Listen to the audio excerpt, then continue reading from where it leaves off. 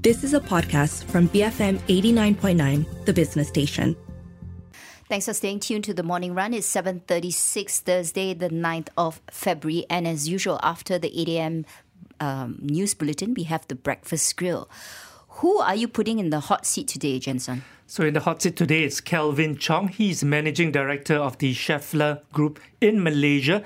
So the Schaeffler Group is a listed entity in Frankfurt, Germany, and it started more than 7 decades ago by two brothers, Wilhelm and George Schaeffler in Germany. It is now a leading global automotive and industrial supplier, but the success of the industry hinges a great deal on growth in the automotive market and also the semiconductor industry, where both are expected to face more headwinds this year.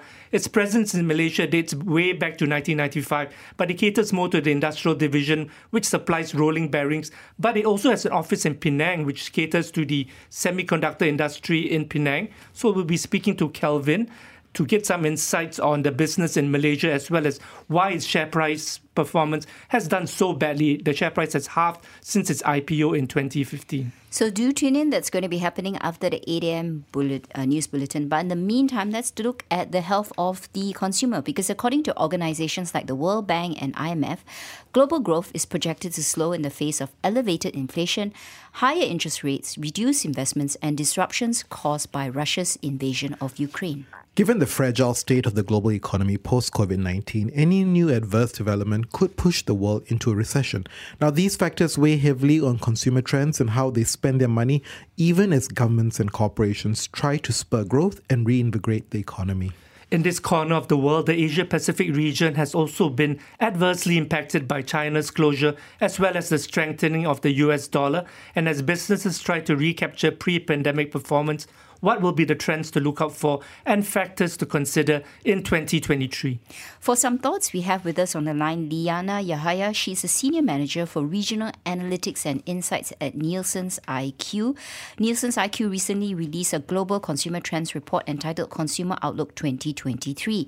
Good morning, Liana. Thanks for joining us. Now, the report starts off with the fact that the global state of consumers this year is unsettled. What does this then mean in terms of consumer spend?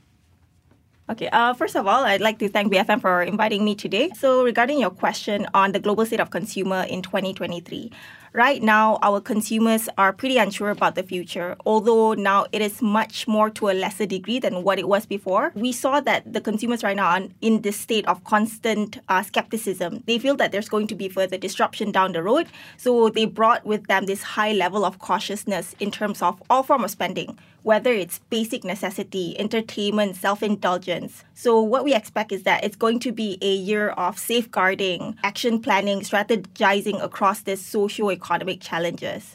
And the thing is, our consumers choose to be more aware on the changes in the retail landscape. So a slight increase on the price of a product can actually lead to a quite significant change in consumer purchasing behavior.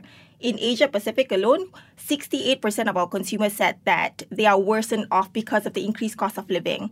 This is a 16% jump from last year, so that's really massive. But regardless of all of this, the consumers are adapting, and this ongoing pandemic condition have kind of impacted consumers to a much more lesser degree than what it was during the peak of COVID, regardless. And how does this impact businesses? How should they shift strategies to get consumers to spend?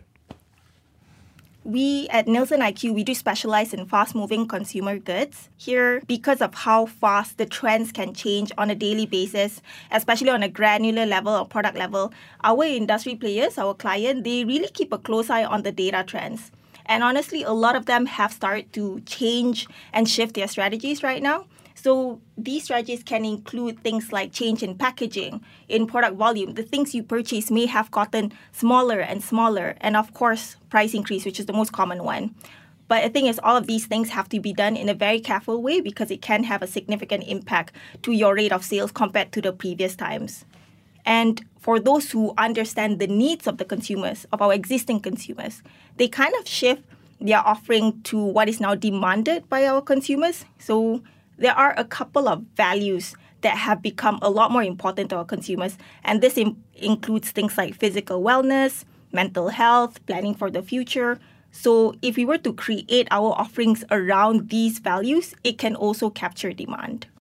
The report also shows that there's an emphasis on areas like mental wellness, job security, and physical wellness. How does this translate into sales? When it comes to the post-pandemic concerns, you'd be surprised of how similar the way our consumers kind of worry about the future, because these key emphasis that you mentioned, we did the survey across the globe and the result is pretty similar regardless of the countries. And the thing is, the two that you mentioned, the physical and mental health, these are some of our biggest concern post the pandemic aggression. So we see in our data, for example, OTC medicine, things like vitamin C. The momentum may have slowed down compared to the peak of COVID, but it still is growing year on year. It's continuously growing. And on top of that, yes, our size of wallet remained the same. So there are things that our consumers choose to let go. For example, things like clothing, alcohol, in which we are expecting to go down a little bit in terms of sales. And also, there are also things that consumers are planning to purchase more and more. Things like plant-based food, frozen food. So regardless of this, the core value kind of remain the same across the globe, but the details will differ. Liana, but at the same time, the report did reveal some interesting findings that pet care and snacking are top performers driving global sales growth. So why have consumers prioritized that over traditional key items like food and home care? For food spending, it has actually been increasing, especially with many of us starting to work from home again. But the thing is, it increased more towards basic purchases. And same with home care, where the sales have stabilized. It just remains stable year on year. The growth is about around 1%, 0%. Yeah, but we've always seen this growth in spending when it comes to the things we love and care, like you mentioned, our pets and our kids. So we always want the best for them, so we're willing to pay more for that. And on top of that, snacking is an interesting one because this is your home indulgence. So we don't really spend outside as much anymore right now. So we kind of downgraded to this luxurious in-home consumption and impulse purchases. So products like your ice cream, your chocolate, these are like cheaper substitutes to your fine dining and your cinema tickets and popcorns. But Liana, ice cream and chocolate is not a downgrade in my view. But Liana, the report also noted that there is depolarization in spending intentions across the economic divide. What are these polarizations and what are the factors that contribute to it? As tough as it is, we cannot simply group all consumers into one simple bucket. So what we did was that we grouped them based on their impact from the pandemic. In Asia Pacific, 14% are thrivers, whom are not really impacted at all financially. They have savings and they are spending freely. And then there's also the group where they struggle and they lost their jobs, but they are recovering from this. This is whom we call the strugglers, which is around 25% of the market in APAC. And then the majority of us, 31%, we are not financially impacted. We still have our jobs. But what happened is that we became a whole lot more cautious with our spending for this just-in-case scenario.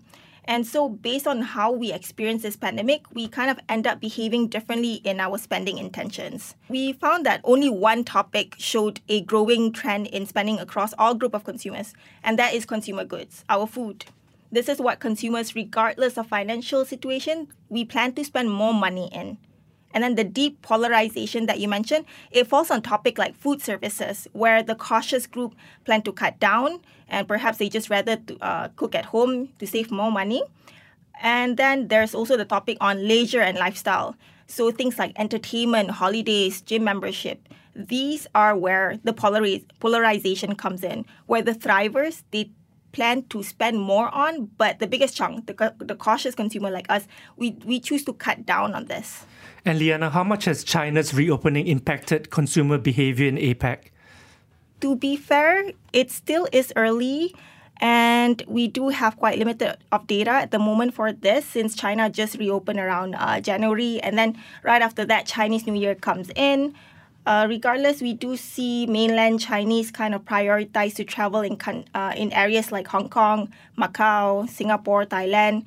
So for industry players, manufacturers and retailers, it will be wise to kind of start strategizing on how to target these Chinese visitors and try to understand the kind of product that they may want to purchase after 3 years of no traveling. What about younger generations? There has been a report that luxury goods are being driven by Gen Z and millennials. Is that reflected in your survey as well? We did found that cautiousness in spending is kind of more prevalent in the older generation. The Gen Z and the millennials, they seem to be less financially impacted, but it's kind of obvious because a lot of them, especially Gen Z, are still very early in their personal income-making journey, right? So it's only the first few years where they are able to make their own purchasing decision. And then on top of that, they're not too familiar on the previous level of cost of living, so it kind of impacts the older generation more. For the youth, they are previously more concerned on things like job security or interpersonal issues like mental health instead. So a lot of them, on top of that, they believe that they are living comfortably or spending freely right now. But regardless, they are still very concerned if price were to increase soon. All right, thank you for your time. That was Liana Yahaya. She's Senior for Regional Analytics and Insights at Nielsen IQ. Up next, we look ahead to the parliamentary sitting next week and what to expect. Stay tuned for that. BFM 89.9. You have been listening to a podcast from BFM 89.9, the business station. For more stories of the same kind, download the BFM app.